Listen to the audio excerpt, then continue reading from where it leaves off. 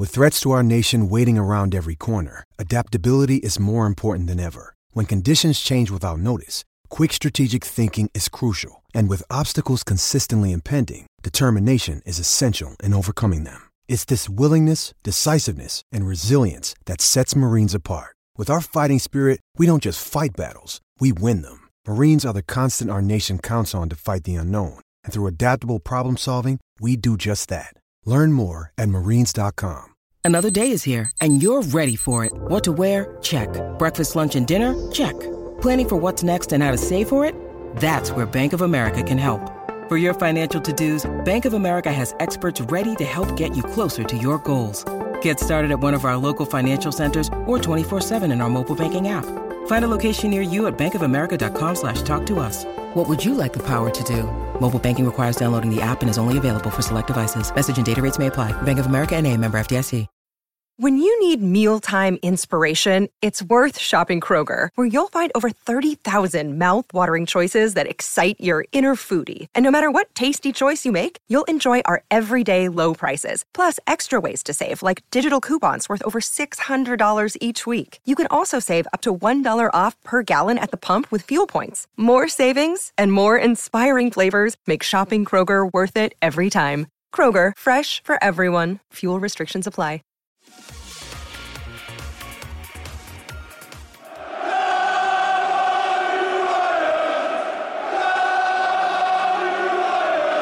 Welcome to another We Are West Ham podcast. Another week with the guys, and yet still more Hammers chat for you. So much to come on tonight's show, but I'm, as always, joined by Will Pugh and James Jones from We Are West Ham, and you're listening to me, Charlie Hawkins. Well, it's a special show once again. We've got more guests lined up for you, as we will do in future weeks as well. But on tonight's show, Roshane Thomas, West Ham correspondent at The Athletic, joins us, telling us his thoughts on the season, talking a little bit about the board and just the brilliant articles and interviews he has done of late, giving us the inside track to what is truly happening where the Hammers are concerned. Then we're going to be taking a little turn, a little bit of freedom, as there is no football of late. 5 players that mean a lot to Will and a lot to James, and more importantly, 5 players that meant a lot to you. You can always get in touch with We Are West Ham and have your say. Do you agree with their top 5? And the battle, as it always does, will commence at the end of the show.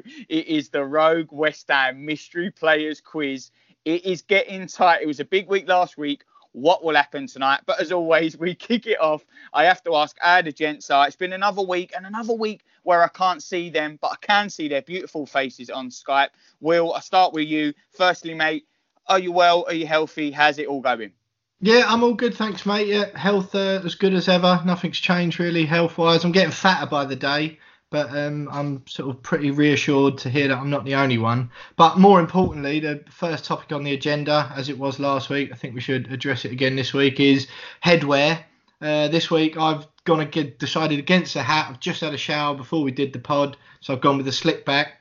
Jonesy, as you can see on the webcam there, has gone with the front ways New York Yankees curved cap, and mine obviously last week was the snapback, if you will, backwards. So I'm just interested, obviously, first of all, to hear your thoughts on that, and Jonesy, perhaps your thought process in wearing the hat. Well, I mean, the only reason why I put this on today was because when I got out of the shower this morning, I couldn't be asked to dry my hair, and just thought, well, there's only one way around that, and that's just to whack a hat on. I've not got to go anywhere. I've not got to leave the house. I'm not allowed. So, yeah, I just thought, right, today's hat day. And then it just happened to coincide with the fact that we're recording this week. Hopefully, Charlie agrees that this is the right way to wear a hat and not the way you wore it last week. I'm going to be honest. Last week was a fashion low for me, seeing Will Pugh with a snapback, wearing it backwards. But then today, we've discovered new depths with James. It is front, and that is fashion correct, but you've just not pulled it off, sir. It is a sight to behold. And I thought Will was rascal, but this is a new frontier for me, and one I'm going to have to think about over the coming days. I think Jonesy and I, we're bold in our fashion choices, but given that you've opted once again to go audio only, even though you confirmed before the podcast you've got video capabilities, I think that says more about you than it does me and James, Charlie. So I think it does on the intelligence front. Yeah, it definitely says much more about me in the ribbon stakes. But just for the listeners and you guys as well, I am wearing the cap front ways, and it's a San Francisco Giants nice curve. Got to say, looking at James, maybe I should have done audio. I'm feeling a little bit more positive about life. Well, let's get into it, James. Just firstly, then, before Will gives us a quick roundup of all the headlines where West Ham are concerned. You, family, boy, everyone well? Yeah, it's fine, Aaron. Thanks, mate. Apart from the fact, just like Will, getting a lot fatter by the day.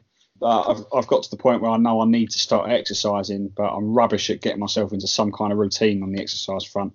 So I've guilt-tripped myself into buying an Apple Watch with the thought process that I've spent the money, so I've got to get fit. When I said that to my wife, she just laughed. Yeah, it'll definitely play out like that, mate. Yeah, it's good. Maybe for a week, but then I reckon this time in 2 weeks' time, we'll be collecting dust on the table. But it's good intentions. The intentions are there. And I just want to quickly point out, we're not in the studio. We said this last week. We're all at home. It is locked down, but we are all making the effort every week to have a chat. And can we just let everyone know that you two, you've got a little beverage while we're doing this? You know, what is the tipple of choice? It might just be West Ham, but a nice chance to have a drink, even if we're not in the same room. Yeah, I just copied James, to be honest. I saw Jonesy did it last week and he looked really good fun. And then I've seen his line one up again this week. I thought, oh yeah, I'll have a wine. Yeah, I thought I'd have a glass of red, but I've run out of red now, so I've just got a classic can of Foster's. So, oh dear. What a mix. Gone from a real high-class south of France rouge to a proper Australian lager. Australian rouge. Yeah, it's brewed in the UK, but it's Australian, so it is what it is. And just to say, James is wearing a baseball cap, a hoodie, and drinking a Foster's. And you didn't want Millwall in the cup. Who would have thought it? And Will, he's got a wine, and he always likes to have a wine verbally as well. Will, what are those headlines for West Ham this week? Yeah, I mean, I thought like you said there, Charlie, the no football action, obviously. But there's actually been a fair bit going around with the club this week. So what I thought I'd do, Jonesy, I'd reel you off some headlines, see which ones your favourites were, see which ones you wanted to talk about. But there wasn't, as you can imagine, there wasn't too much in-depth material, but a couple little transfer lines and a bit on the stadium. So I've got Yarmolenko says he wants to stay. West Ham keen on Dejan Lovren. Mauro Zarate said he left West Ham because he wasn't playing in the right position, and West Ham insist they will not play with an athletics track around it, even if they have to play games in the summer. Those are sort of the four main ones that I picked up from the week. Obviously, we'll hear a bit more from Rashane in a minute, but are there any of those that sort of leap out at you? Well, in the Yarmolenko one, I didn't know he was even in line to leave the club. I know Jared Bowen's going, and he's kind of like probably edged ahead of him in pecking order given his injury problems, Yarmolenko. But I didn't even think he was in line to leave. So for him to come out and say he wants to stay, it's like, right, fine, mate. Yeah, you can stay. It's quite a good backup if he's fit. Lovren, why is my question. I don't know why we'd be in for someone like Lovren. Doesn't fit David Moyes' potentially, but he doesn't really fit this new sort of transfer strategy that Moyes has been talking about and the club keep talking about. He wants to buy young players, particularly from the Championship. He's already done that. So why would you go for, I don't even know how old Lovren is, 30, 31? Why would he go for a defender like that who's got a mistake in him? And he believes he's one of the best defenders in the world as well, which I'm not a fan of that ego, given that he definitely isn't. So, it's a strange one, that transfer rumour. Zarate, meh. I will just add, sorry, to just Yarmolenko and Zarate, for that they were asked questions rather than came out and made an effort to kind of say. Zarate was just doing an interview with, I think it might have even been someone in Argentina, and he was just asked why he left West Ham. He said it was because he wasn't playing in the right position. Excellent hair, Zarate, and I did always love him. But Yarmolenko, I think it's the same sort of thing. The only thing I would say about Yarmolenko, before we move on to the stadium one, he's on a fair old wedge, isn't he?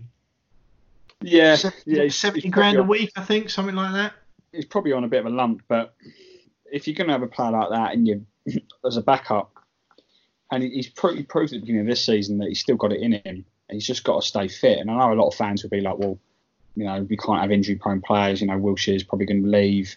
We've already got rid of Andy Carroll. Like, we need to be getting rid of those players. But I think someone like Yarmolenko, who was unlucky with that initial injury that he got against Spurs last season when he was out for the rest of the campaign, I think it's probably worth having him about. You know, if he's a backup player, then he's a good player to bring off the bench. And what about the stadium then? West Ham coming out, and because there was some conflicting stories saying that the events, baseball and some athletics that were lined up for the summer, which because of coronavirus probably won't even be happening anyway.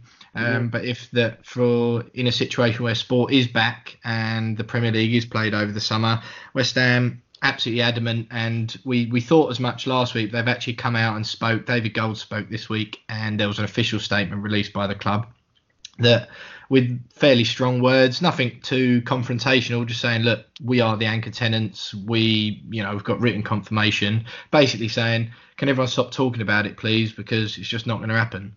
Yeah, I think that's probably the right thing to do for the club. Just get it out there, put everything straight. I don't see what the issue would be if there was a running track and not a carpet.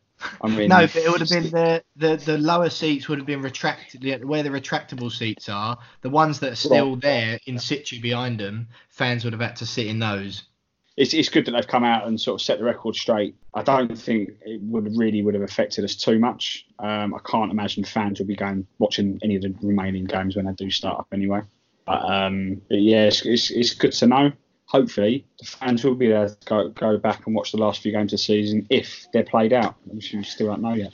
Yeah, and we're going to be joined by Roshane Thomas, who may know more about that in just a few minutes' time. But just quickly to you two, another big headline that we should maybe talk about revolving around West Ham. Obviously, apparently up to 8 players not testing positive, but showing symptoms of COVID-19 at the minute. And that's big news at the club. Obviously, what is going on with the pandemic at the minute? And we're saying football, is it any closer? But we still don't know if players, even if non-playing staff will contract it. Can we go back into those games? And West Ham kind of at the forefront of those headlines this week, James. A lot of people would have been surprised when that came out. It did kind of surprise me that Karen Brady said it the way she did. We have to expect that, given the level of the pandemic, we have to expect these footballers, club staff to be able to come down with it, and as long as they only get the symptoms and they're all right after 7 days or 14 days or whatever that period is, they reckon once you've had it, you can't get it again. Will, just quickly on that. No, I echo what James has said, really. I think exactly what he said, that you're going to get footballers in all walks of life who are going to pick it up, aren't you? So, Arteta, everyone gets it to varying degrees of severity, and absolutely what James said, as it kind of same thing applies to the whole of society, really, doesn't it? As long as people come out the other side of it, and if people are going to be affected, it's going to be a bit of a rough period of time while they've got it.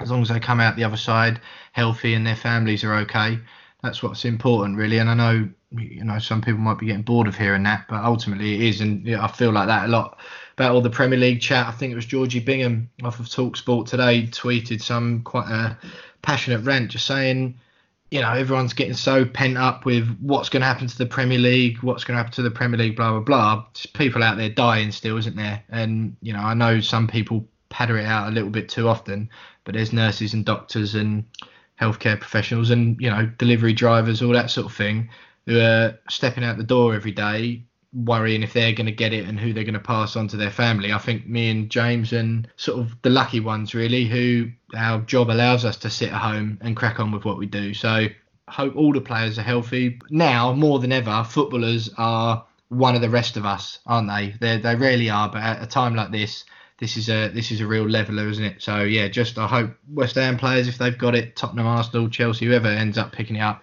at teams or in society, just gets through it and as unscathed as possible. Yeah, absolutely. Obviously, thoughts with everyone, and hope everyone is staying safe. But like we said, a bit of a pleasure and a special one for us, because Roshane Thomas, West Ham correspondent from The Athletic, is joining us next.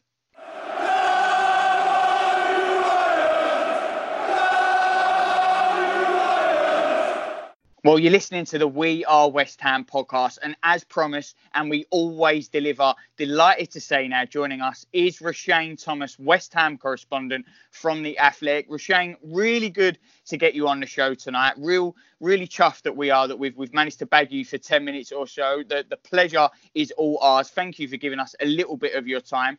Your articles at the minute, doing some great interviews, some great pieces. Really wanted to get the thoughts on those behind the scenes of what is going on, but no football at the minute. Roshane, for you, what is your general thoughts on the season? Will it be back? Will it be concluded? Yeah, I believe the season will return at some point. I mean, there's a lot at stake for it to just end just like that, and it would be a great shame for the season just to be like null and void. Obviously, we all know Karen Brady wants that to happen, but yeah, I believe the season will return at some point. I don't believe it will be the end of April. We're looking at perhaps June earliest, maybe. And obviously, we're talking about games possibly being played behind closed doors. But I feel like in terms of how we are on the table, West Ham, like we need our supporters. Like we're in a relegation dogfight, so I don't think it would work in our favour if the games were to resume behind closed doors. Roshane, what's your personal opinion on, because I know Karen Brady said at first about the season being null and void, and she kind of jumped the gun a little bit, or not jumped the gun, but said it quite early. But the longer this situation goes on, and the more profound and the more of a big deal it becomes beyond football, the coronavirus as a whole, it seems, certainly from my perspective, I've said it on the show in the past few weeks, but the more time goes on, it seems more and more feasible, more and more likely that you're going to get to a stage where you've just got to call this season void, because otherwise it's going to have such a knock-on effect. What's your sort of personal view on it? My personal view is also always like if you start something, you got to finish it, and I just believe like it'll be a great shame if the season was like just think of it as a football fan. Like, I mean, this is the first season since like I had Afro that Liverpool have had a chance to win a Premier League title. And if it was to become null and void and able to win, that would be a great shame. Just so thinking as purely as a football fan, if that were to happen as well.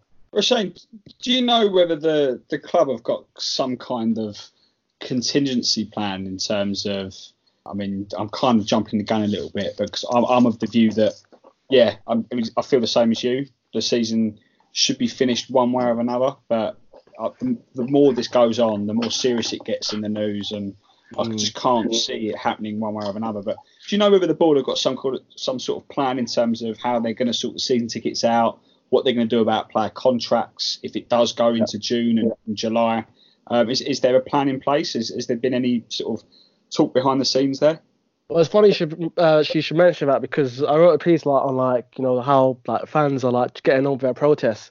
And I spoke to Sue, and she's a season ticket holder, and she was telling me she's had no dialogue with the club in terms of like how it's going to work in terms of renewal, because now is the time where either you make a direct debit or like you go about telling the club you want to renew for next season. So she's had no communication whatsoever. So that's what she's told me so far in terms of from that angle. But in terms of like whether staff will get like a deduction in their wages or whether that happens to players, that's something I don't know yet.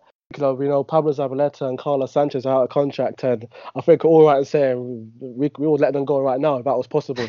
So, Roshane, you touched on it there. I think, to be honest, on that point, I think if the club now sent out things about season tickets or whatever, they'd get absolutely slammed, wouldn't they? Asking us for money, asking us to think about next season now, blah blah blah. So I think, from my perspective, I think it's quite a sensible decision from the club to sort of keep that to themselves for now. Obviously, it will be something they think about as the situation develops. Yeah.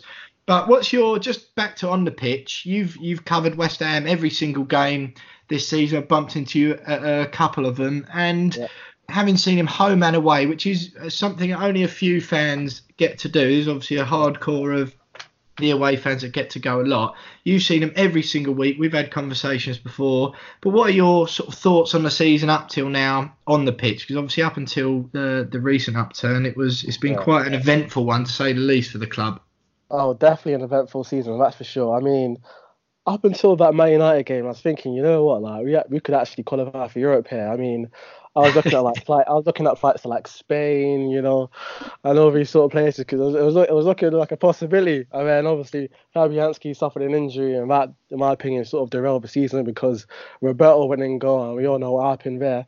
So that happened, and I felt like we suffered as a result, because when he got injured, and so too did Mikel Antonio. And then Andriy Yarmolenko got injured. So it just felt like one bad thing after another. And we didn't really recover after that Oxford United game as well. And then from a media point of view, I was sort of getting frustrated with Manuel Pellegrini because I felt like he was being stubborn with his tactics. Like he just wasn't experimenting enough. He wasn't integrating like players like Anthony Scully or Connor Coventry or Nathan Holland just to like change things up a little bit. So that was a frustration, and obviously just to like when David Moyes got in charge, obviously I was happy with that appointment, and then so. Were you happy? Were you happy with that originally? The Moyes appointment? Did you think it was a positive move? I was, because from a media point of view, he's going to engage with us, so that was already an advantage. And he's much more journalist friendly, isn't he, David Moyes and Pellegrini? 100%. I remember, I always tell this story. I was running late once for a press conference for Pellegrini, and it was probably the worst press conference I've ever been to. I mean, just terrible, absolutely terrible. So in terms of Moyes, I like him because I feel like he has a point to prove. It didn't work out for him at Man United, Real Sociedad and Sunderland. So I feel like now we're going to hopefully see the best Moyes. I mean, we've won, 2 games in his first 10 league games, I think it was. And prior to this whole postponement in matches, I felt like we're making decent progress. We saw in that game against Liverpool, I know we lost 3-2, but you saw a little bit that the team was starting to gel, was starting to come together.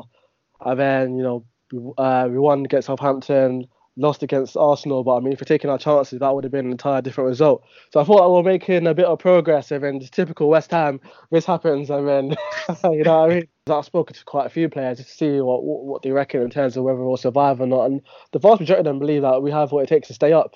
But Shane, in terms of, I think we'll stay up as well, and it's good to see that Moyes was beginning to turn it around towards the end there.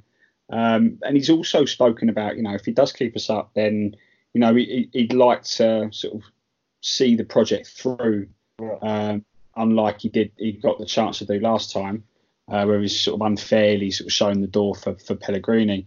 Do you think that if he does keep us up, whenever this season's finished, whenever it happens, do you think that he is the right man to take this club? I'm not going to say the next level because no one really knows what that is, but do you see him taking us forward to a point where we're not fighting for relegation and we're consistently at least in mid-table battling for that top 8 spot? Yeah, I actually believe Moyes could make us finish secure top 10 finishes. And another thing which I've been impressed with him in his press conferences, he's always said if the board give me a chance, I want to bring in young exciting players for the Championship and make them gel, and players who have a point to prove. How many times have we signed players that's here for one last payday, and it's been so much of a struggle to sell them, and when we do sell them, we get peanuts. I mean, if you look at the accounts, there's been hardly any money gained from player sales, because it's been players that's been brought in towards the end of their careers. So Moyes is listen, I want to get players from the Championship, the likes of Jared Bowen and others, who can do well, have resale value, have a point to prove, play for the shirt. And I feel if given time, Moyes can do that. Roshane, one thing that's been a huge bone of contention for the entire season, and that coronavirus has obviously taken focus away from that, and rightfully so, is the protests against the board. And there's been a variety of levels of coverage across, you'll know as well as I do, looking across the sort of different publications, if you like. There's been different levels of coverage. Yours, and I'm not just saying it because you're on the show, you've attended a few of the protests yourself. You've spoken to I believe Paul Colborne and also Sue from WHUISA and Paul from Hammers United as well. You've been to a few of the protests yourself. I've seen a lot of your videos and the stories you've done. Your coverage has been quite, you've covered it quite intently and quite intensely. Sorry. What was your sort of thoughts on that? You've been quite close to both sides because you're close to the club as well. What was your sort of overall takeaway from that at the time we're at now, where it seems to have settled down a bit? I'll tell you what, I'm pretty sure I saw you at one of the protests with your banners as well, No, that wasn't me, mate. I'd have been in the office writing about it. Yeah, as you mentioned, I've been to all of them. I've been to the one before the Everton game, one before the Southampton game. And I just thought there was so much momentum gathering. I mean, before the Everton game was a few hundreds, probably about 500 to 700, maybe if not more. Before the Southampton game, it was well into the thousands. Well into the thousands. I felt the next one was going to be before the Burnley game, and I would have felt that would have been even bigger. And that was the main reason behind that piece on Monday, because I just felt like with this whole coronavirus stuff, we've sort of lost that momentum a little bit. But being in the middle and covering it in a way where I'm not trying to annoy the club, but I also want to cover it in a way where, you know, I want the supporters to like, not supporters, but readers to their flex. Yeah, exactly. So it's been a challenge at times. But I mean, for example, the one before Southampton, I mean, there was just so much fans and so much banners that you sort of had to just put on, not the fan cap, but you just had to report in a way where like, this is the harsh reality of what's going on, and just people need to know about it, sort of thing. What have you found from James, what have you found from the club side then? How have you found that with dealing with the club and, you know, because their point of view, I think there is a feeling at the club that their side of it doesn't get over quite as much as they'd like. How have you found it from that side of things? Yeah, from that side of things, it is a challenge because, I mean, these are people I have to like deal with on a regular basis. So, and obviously it's not particularly great media coverage we're getting when I'm covering a protest. It's not just myself, other reporters as well. So that's a challenge. But I mean, as I said, you've got to report on what's happening. I mean, it's not related to this, but I can give an example of like when Mikel Antonio crashed his Lamborghini. Obviously, that's not a great story to cover, but you have to report on what's happening. Yeah. So I mean, yeah, it's been tough, but it's just part of the job, really. We were saying, away from sort of covering the current affairs going on at the club, you know, you've managed to get some cracking interviews with some ex-West Ham players, the likes of Samasi Abu, Julian Faubert, Callum Davenport. Any really funny stories out of any of those? I mean, I'm eager to learn a little bit more about Samasi Abu and how he's getting on at the moment. To be honest, all my interviews, they've all pretty much been a challenge, because these are players that are just out of the spotlight, you just don't hear from them. So they've all been difficult to track down. I mean, we can start with Julian Faubert. I mean, that took about, I'll probably say 5 months to arrange that interview. Seriously? So, yeah, that took ages to arrange. I mean, so last November, I forgot what date it was, but I put together like a list of names I want to track down, and Julian was on the top of that list. So obviously told my editor, he's like, yeah, let's try and get Julian Faubert. Tracked him down, and then he was like, I'm living in France. And I thought, it'd be good to do this interview face to face. So flew out to Nice, and we arranged the time to meet. So I get there, and I phone Julian. I'm like, hey Julian, I'm here. Where are you? He's like, oh, sorry, give me 10 minutes. Give me 10 minutes, I'll be there. 10 minutes came, I'm waiting for him. I'm like, Julian, I'm here. Where are you? Give me an hour. I'll be there in an hour. Definitely an hour. So I'm thinking, I'm in a different country. It's hot. I've got a jacket on. Like, so I wait an hour. That weirdly doesn't surprise me. I don't know about you, Jake. So I wait an hour, and he's like, 15 minutes. I'm thinking, Julian, are you sure? He's like, yeah. My flight home's in an hour. Yeah. It was 15 minutes. I'm thinking, okay, no problem. 15 minutes comes, I phone him back. I'm like, Julian, you nearby? He's like, my friend, I'm so sorry. We're going to have to do the interview tomorrow. So he's like, let's meet at the airport, Nice airport. So I'm thinking, the airport? Why the airport? Why not somewhere else? He's like, oh, no, my friend, let's meet at the airport. I'll definitely be there. 12 o'clock, I'll be at the airport. I'm like, Julian, are you sure? He's like, yes. 12 o'clock, I'll be at the airport. So the morning comes, I'm in a good mood. I'm thinking, yep, I'm going to interview Julian Faubert today. You know, he said he could get to the airport at 12 o'clock. I get there. Is Julian Faubert at the airport? No, he's not. And then after that, he wouldn't answer his phone. No.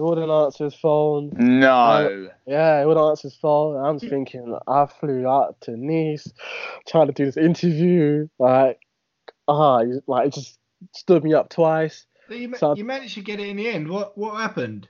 I just kept persisting. I kept bothering him. And then I think the last time I messaged him was like around February time. So I thought, hey, coronavirus, no one's going anywhere. Let me just try one more time. So I messaged him like, hey, Are you saying you took advantage of this pandemic, Rushane? Is that really what you're trying to say? You saw a window of opportunity, you saw an opening, and you thought, that's a bit of me. And if you're saying that, Rushane, I can only admire you, sir. 100%, mate. I thought, no one is going, like, everywhere's shut, we're all on lockdown. Like, how can he turn me? He can't turn me down. He must be so bored. So I was like, hey, Julian, are you free today? He's like, oh yeah, 2 o'clock, I'll be free. I was thinking, yes, like, this is good. So I phone him, he doesn't pick up. I'm thinking, oh my goodness, Julian, what are you doing? I try him again, doesn't pick up. And then he phones me back, phones me back, and then we do the interview, and then that magic happened. Well, one of the best things to come out of that, like when you spoke to him, obviously it's good for everyone to see exactly what goes into getting the things they read on their phones in 5 or 10 minutes or whatever. The main headline out of that was how much he hated Avram Grant. Where did that come from? So I was like, Julian, you played under Zola, Kevin Key when he was like caretaker, Sam Allardyce, and also Avram Grant. I mean, what were they like? And he was like, oh yeah, you know, Zola got the best out of me. I really enjoyed playing under him. Sam Allardyce was really good. But when he went to Zola, I mean, when he went to Avram Grant, like that was like a 10-minute rant. He was like, Avram Grant was rubbish. This guy was so antisocial. Like his motivational skills were shit. So in my head, I'm thinking, oh, this is brilliant. Like this is, I'm rubbing my hands. I'm thinking, oh, keep going. Like tell me more stuff. And then he just kept going on the rant really. And I think a lot of it was down to the fact when that game against Birmingham when he left and Avram Grant pretty much gave him a run around. He's like, oh, 1 minute you're in the squad, then you're out of the squad. So I felt like that just fueled it even more. You mentioned there as well. So you done Callum Davenport, and you spoke to him about him and his mum being attacked by a knife wielding lunatic, refusing to sit on the bench at West Ham. Samasi Abu, how he loved watching EastEnders. John Moncur leaving a man for dead. Tell us a little bit about that John Moncur bit before we move on. Yeah, so for the John Moncur interview, I was actually doing a piece on the Intertoto Cup because last August when I joined the Athletic, it was actually the 20th anniversary. Right, so I put together a list of players I wanted to like speak to, like Shaka Hislop, John Moncur, and others. Scott Minto, I think, as well. So yeah, I was just literally interviewing him for that, and then I noticed like he's become religious. So I was like, you know, John, like, talk me through how you became like a born again Christian. And then he spoke about that story of being in Finland and no one was like killing someone, and that was the reason behind, you know, he became so religious. And I was thinking, like, wow, like this is just crazy. And then, yeah, that's how that magic came about as well. So that was purely accidental, that piece. What about Samasi Abu? I'm so eager to hear more about Samasi. He's a bit of a cult hero from when I grew up. And everyone remembers the chant where he genuinely think the fans are booing him. Yeah. And I had to tell him that, actually, no, mate, they're just singing your name. For Abu, I tracked him down via Facebook. So I literally typed in Samasi Abu on Facebook in a search bar, and I came across this account. I think it was his uncle. His uncle posted a picture of him as Samasi Abu. And I messaged him like, hey, I'm a journalist in London. I'm trying to track down Samasi Abu. I noticed you put this picture up. Any chance you can help me? And he gave me his number. So I'm thinking, this is brilliant. I've got the number. After one message, I'm in dreamland right now. So I messaged Samasi Abu, and I'm actually going to go on my phone right now because this wasn't straightforward either. This took ages to arrange. I first messaged Samasi Abu, messaged him in September. I was like, hey, will you be free? He's like, oh, I don't have time. I'm not free. So even that took ages to arrange. But when I eventually spoke to him on the phone, he was just hilarious. So much jokes he could remember. He spoke about like EastEnders and Dot Cutting, and he was laughing. He was laughing through that as well. And we're speaking about like when John Moncur would get naked in the changing room, and just stuff like that was just incredible. And like the Abu chant, he said like some fans came up to me in a restaurant with his wife, and he almost got thrown out of the restaurant because they're creating too much noise. So yeah, he had nothing but good stories as well.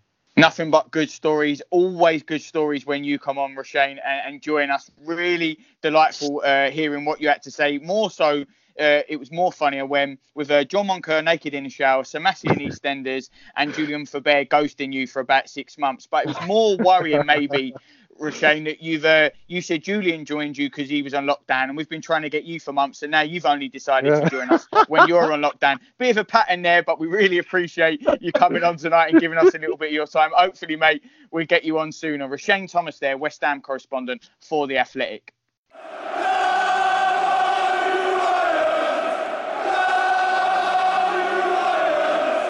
Well, what a delight and treat that was. A real pleasure to get Roshane Thomas, West Ham correspondent from The Athletic, joined us there.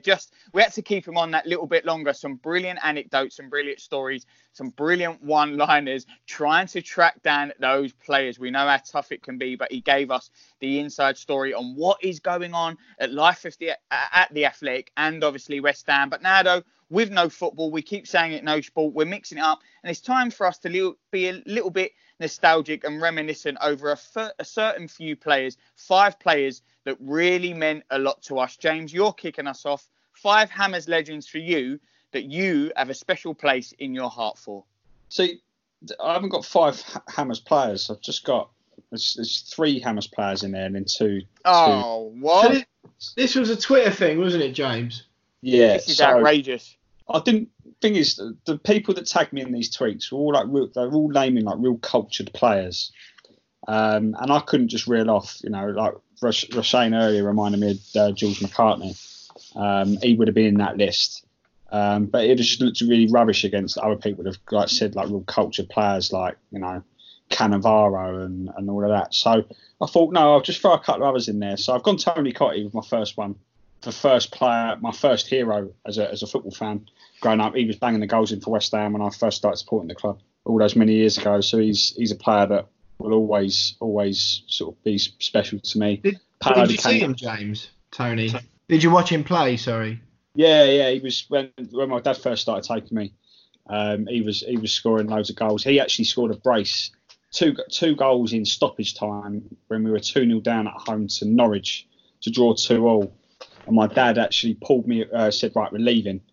2 minutes to go. So we walked back to the car. And as we walked back to the car, Cottee scored 2 goals. And we didn't realise until we knew we could hear the roar of the crowd.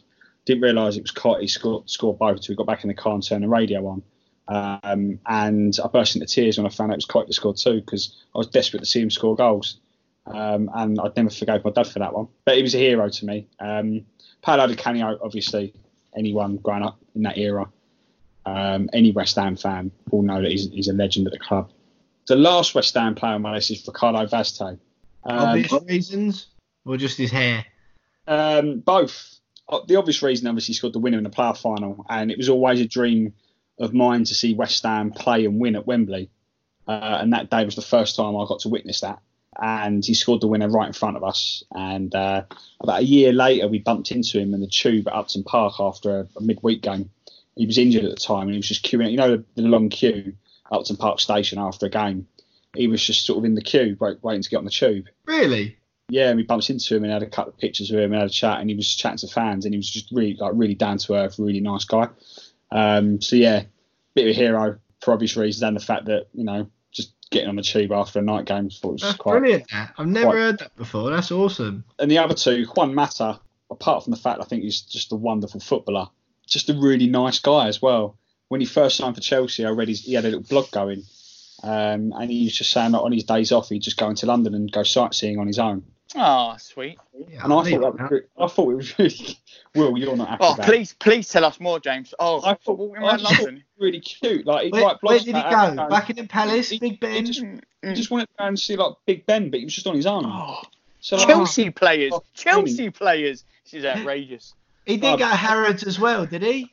I don't know, mate. I don't know, but yeah. He just went to the shops and he just spent money and he was just such a I don't know, he wrote a blog and it was like springtime. I just really felt for him. Wonder James didn't want his missus in the room. I can't believe this. You Juan Mata based on what he was doing in his blog. He just was walking around London, just like all those other millions of people. I just read it and I thought, isn't he cute? Little Spaniard in England, just sightseeing on his own in between training. For those people who've listened to the pod and the show for a long, long time, you will remember that I've got massive beef with Juan Mata, and I thought you may have put him in just because of that. Despite you. Well, an ex-girlfriend of mine used to really, really fancy him, And she used to tell me every time he come on the screen. So simply because of that, even though he clearly is the nicest guy and he's really good at football and he is actually quite handsome, just because of that, I just hated him forever since then. I mean, that's a fair reason to hate someone, I suppose. Because your girlfriend fancies him. Yeah. All right. Okay. My last one is Filippo Inzaghi, and purely because growing up, it's like the first foreign player that I kind of idolised almost. I had a World Cup book. No, I think it was Euro '96 book, I think. And yeah, he was, they did a feature in him or something, and he used to always be my favourite player that wasn't English. Even though I rarely saw him play, I just like really liked him. And yeah, so now I always look out for him, see what he's up to. So yeah. See if he's going on any walks with Juan Mata, any strolls in Italy, any coffees. He doesn't have a blog, so I can't keep up. I can't really. Gutter. I might ask Roshane Thomas to see if he can track him down for me and get into it. Well, alongside Juan Mata's blog and James's World Cup book, Will, who was your top 5?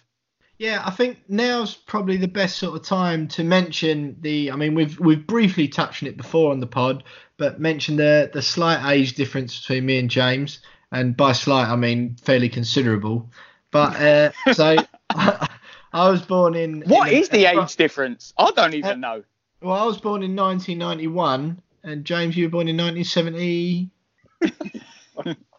No, I was born in 88. It's only 3 years, isn't it? Oh, 88. Oh, sorry, mate. Sorry. It must be that cap. But yeah, so and to be honest, like when you mentioned there about seeing Tony Cottee play, I know my first game was in 1997, Everton at home, and I believe mine was a 2-2 draw as well. But I think I just missed that generation. So my number 1 was Julian Dix. He was the first player. One of the first games I really remember going was Steve Potts' testimonial against QPR.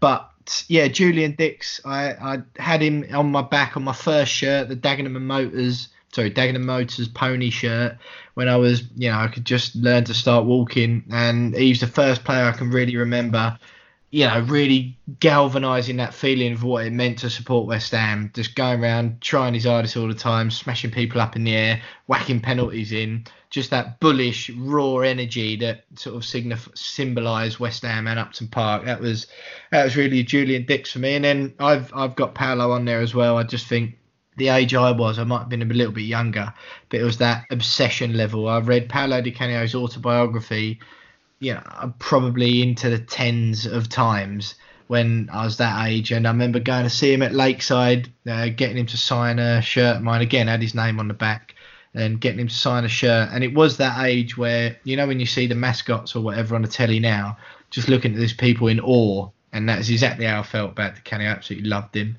And then the next one on the list, I mentioned already in the episode, but it was Sebastian Schemmel. He was sort of in the team at the sort of time where I was a right back, or I was playing right back at the time.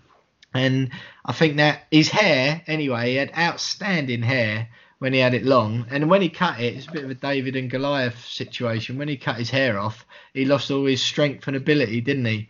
But for that one season, Sebastian Schemmel was an absolute wizard at right back, and where I was playing there at the time as well. One hammer of the year, didn't he?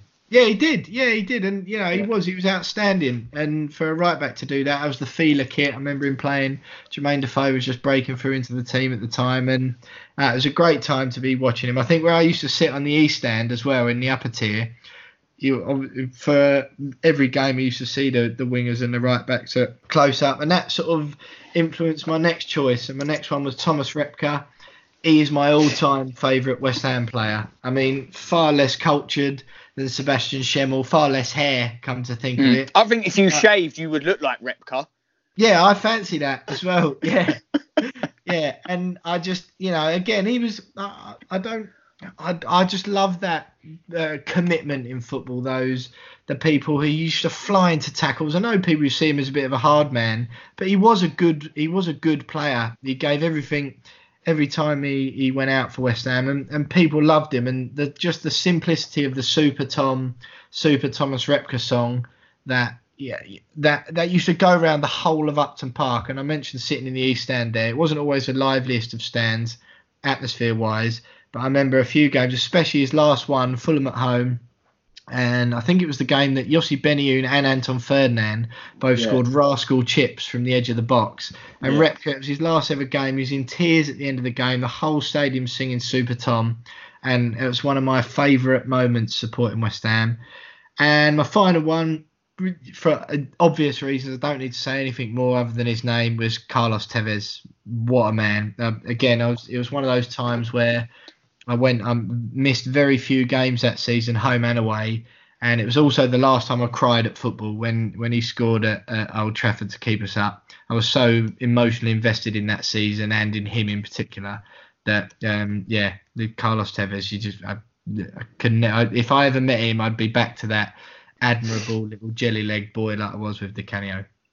I think some classic picks there from you both. # finding Sebastian Schemmel, Tevez, but none more so than James's blog and Juan Mata. Some really, really good picks there. Different reasons why, but I enjoyed them very much so. What are you making? Who's the 5 players that you maybe remember first? West Ham legends and non-West Ham legends that you just really took to your heart when you first went over to football? It is, though, the big thing. It is the colossal quiz. It is the West Ham Rogue Mystery Players Quiz, and it's coming up next.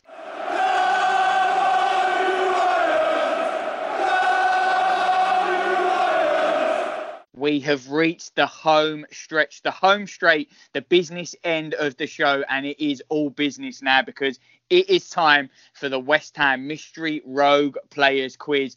Absolute scenes last week in the quiz. I had to stand in for Reece Bayliss. Will was not happy at the clues. He lost, but to tell us all about it and give us an update on those scores and those standings, Will, what is the scores? Yeah, so anyone who doesn't already follow We Are West Ham on Twitter, Charlie has an updated scoreboard with all of the previous answers on it. So I am 12-10 up in game weeks, and it's 34-32 to me on points difference. So really is not a lot in it at all. But if, like I say there, if you want to go to the We Are West Ham Twitter account, you'll be able to see the scoreboard we posted up earlier, which has got all 66 answers that Reece has come up with and given 5 clues for this year. So we're grateful to him for that. But if you want to have a look at the past answers, the ones that both me and Jonesy have got, and go to the We Are West Ham on Twitter. But like I say there, Charlie, 12-10 to me on game weeks, 34-32 points difference. And I just want to add that the last round is going to be May the 19th. The actual Premier League season would have finished on May the 17th. So provided me and Jonesy can do every week up until then, that'll be 30 game weeks in total.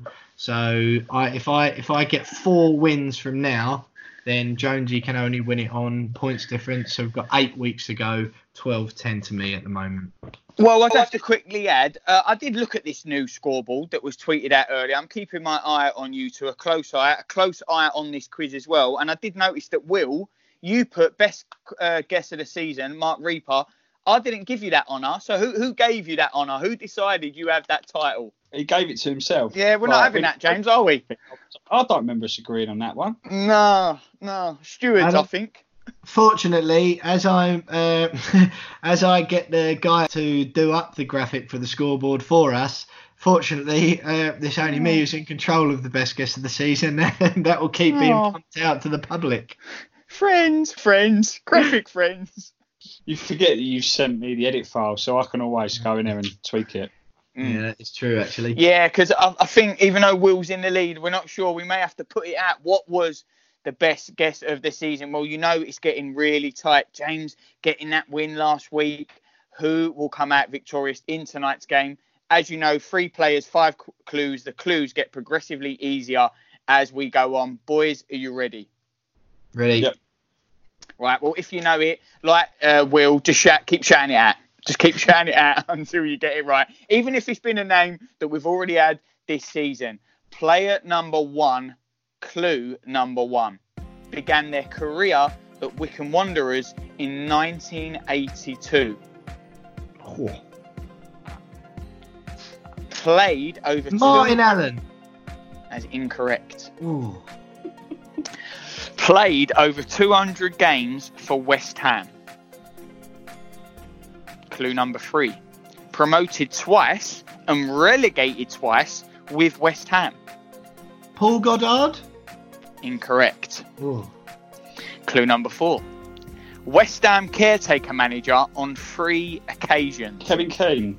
That is correct, and it is James. 1-0. Unbelievable scenes, because James only needed one guess and he gets it right on the button. And can I also add, every time Will did get a guess, even though he was nowhere near, decided to add in a ooh, like it was really close, like he hit the woodwork. Well, he didn't, and it is 1-0 to James tonight. We go on to player number 2. Can James get the victory here, or can Will level it up? This is big one. This is player number 2. Clue number 1. Spent 6 years at West Ham. Represented England 12 times at senior level. Andy Carroll. Cole. Both incorrect. Dean Ashton. Incorrect. Clue number 3. A double playoff final winner. Scott Parker. Incorrect. Oh, Incorrect. Played over 600 career games. Teddy Sheringham.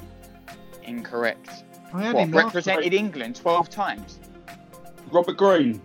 That is correct. And James has won tonight, and it is 2-0. James Jones with the victory, comes out swinging, and we don't even need player 3. So James has won tonight, which means it is 12-11 overall, and it is currently, even more important, 34-34. So this next clue, even though tonight's victory is assured, this clue is for a point lead, even though Will still has the game week lead. But this one is the massive. curse of the 3-week lead, Charlie, isn't it? It's coming James, back to haunt you. I was Will. 12 up last week after James had a 3-game week lead. No one can get that 4-game week lead. And can I just say, Will, you said it was Mark Lewis last week. You're having a bit of a meltdown. You just, bad form. But this is player number 3. And player number 3 started his West Ham youth career in 1994. Won the Premier League Player of the Month in January 2006. Jermaine Defoe? Incorrect. Debut was against Preston in 2004. Glenn Johnson? Incorrect. Middle name, Julian.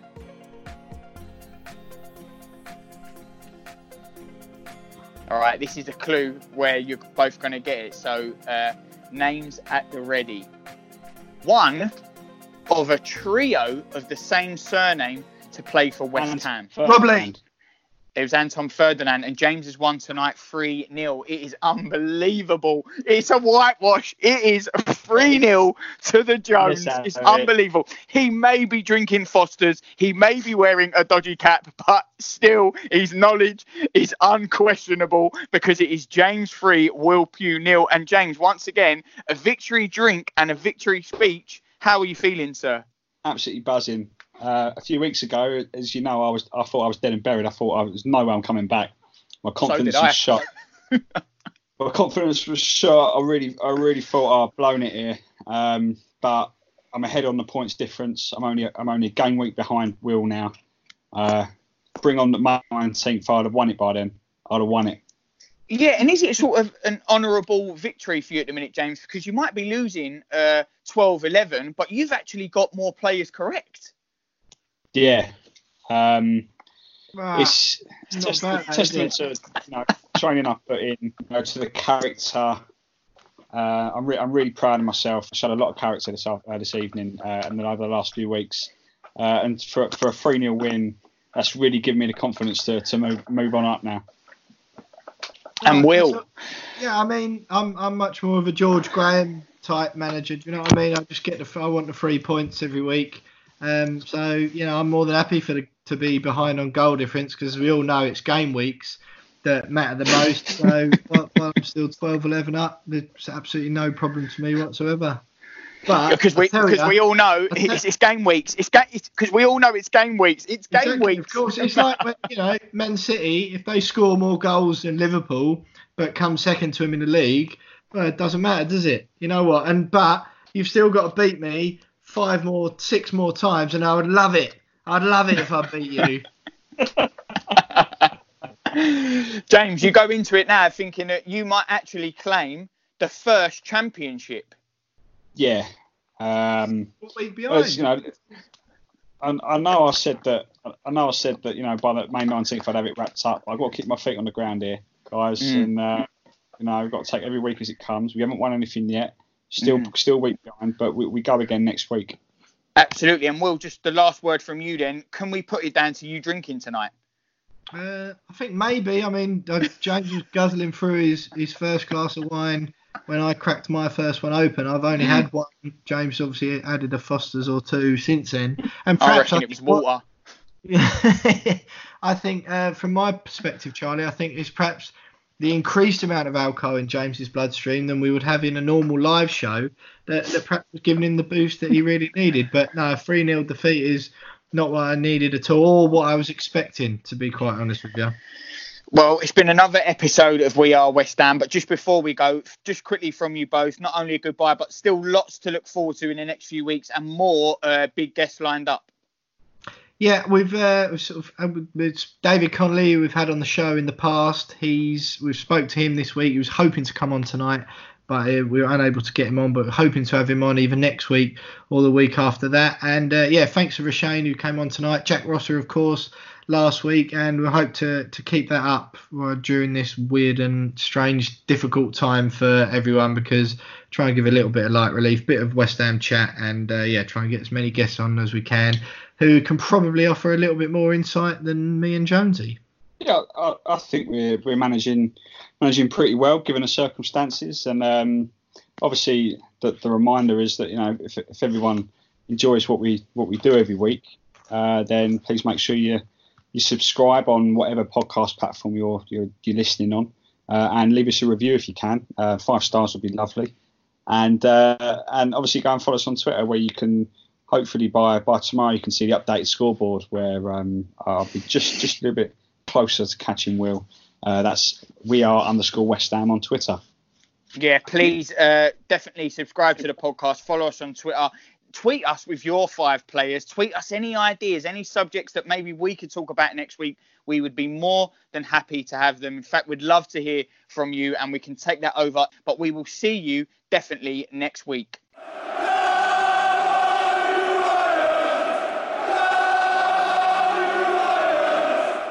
Where you gone, James? Mrs. is in the room, so I'll turn it off just for a little bit. That's not very nice. You're not ashamed of it. Bloody hell. Terrible. Can't believe that. It's outrageous form. Right, I'm going then. See you later, Will. Can't be having that. What, you're telling me I've got to do the next 2 sections just staring at Will Pugh? Are you having a laugh? I'll be back. I'm still here, boys. Don't miss me too much. My missus wouldn't stand for that, Charlie. I don't know about yours. I don't know how James gets away with it, if I'm honest. Nah, neither do I. Especially with that hat. He's let himself go. Yeah, he's let himself go, the geezer, to be fair.